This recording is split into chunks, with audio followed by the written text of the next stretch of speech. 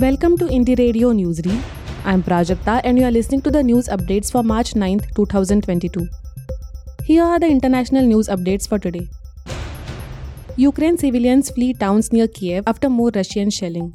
Convoys of civilians are due to leave several towns near Ukrainian capital Kiev, according to regional leader Alexei Kuleba. Ukraine says it has agreed a 12-hour ceasefire with Russia for 6 routes in the war zone, and Kuleba said the first groups already left. Russian shelling has continued with further reports of civilian deaths.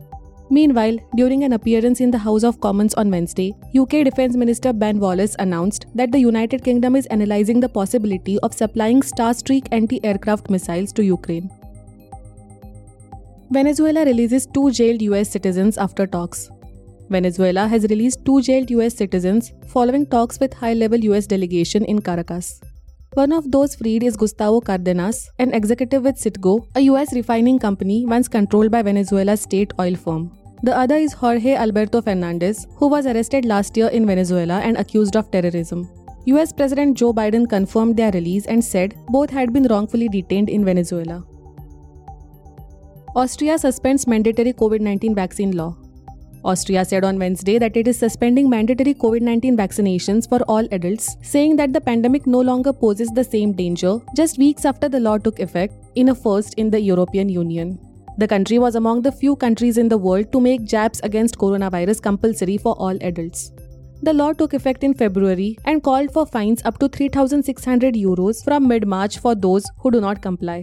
But Minister Caroline Edstadler said that the law's encroachment of fundamental rights could no longer be justified by the danger posed by the pandemic.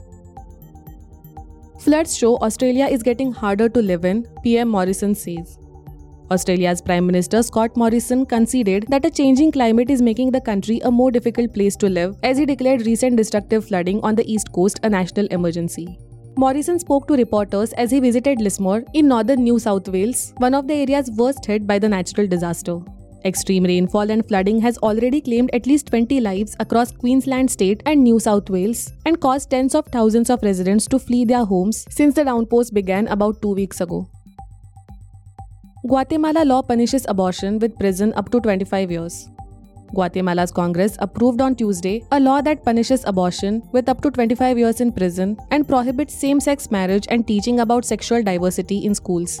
Proposed by the conservative Viva Party, the law for the protection of life and the family was unexpectedly approved by a large majority of lawmakers, including allies of President Alejandro Giammattei. The legislation had been on ice since 2018 and still has to be published in official gazette to come into force. Now to the national news. Over 50,000 officials deployed for counting of votes in 5 states. More than 50,000 officials have been deployed for the counting of votes on Thursday in the 5 states where assembly polls were held recently. The counting will begin at 8 am in Uttar Pradesh, Uttarakhand, Goa, Manipur and Punjab following COVID-19 guidelines. The assembly polls in these 5 states were held in 7 phases between February 10th and March 7th. Nearly 1,200 counting halls have been set up where results will be recorded from electronic voting machines. Upper age limit for medical exam NEET removed. The National Medical Commission has removed the upper age limit for those appearing in NEET undergraduate 2022 exam, officials said on Monday. The upper age cap put by the Central Board of Secondary Education, that is CBSE, in 2017 was 25 years for unreserved candidates and 30 years for reserved candidates. The age criteria has often been questioned in the Supreme Court and High Courts of the country. The move will also be helpful to those seeking admission in foreign countries. Drug regulator grants emergency use authorization to Covovax for 12 to 17 age group. India's drug regulator has granted restricted emergency use authorization to Serum Institute of India's COVID-19 vaccine Covovax for the 12 to 17 years age group, subject to certain conditions, official sources said on Wednesday. It is the 4th vaccine to receive regulators' nod for use among those below 18 years.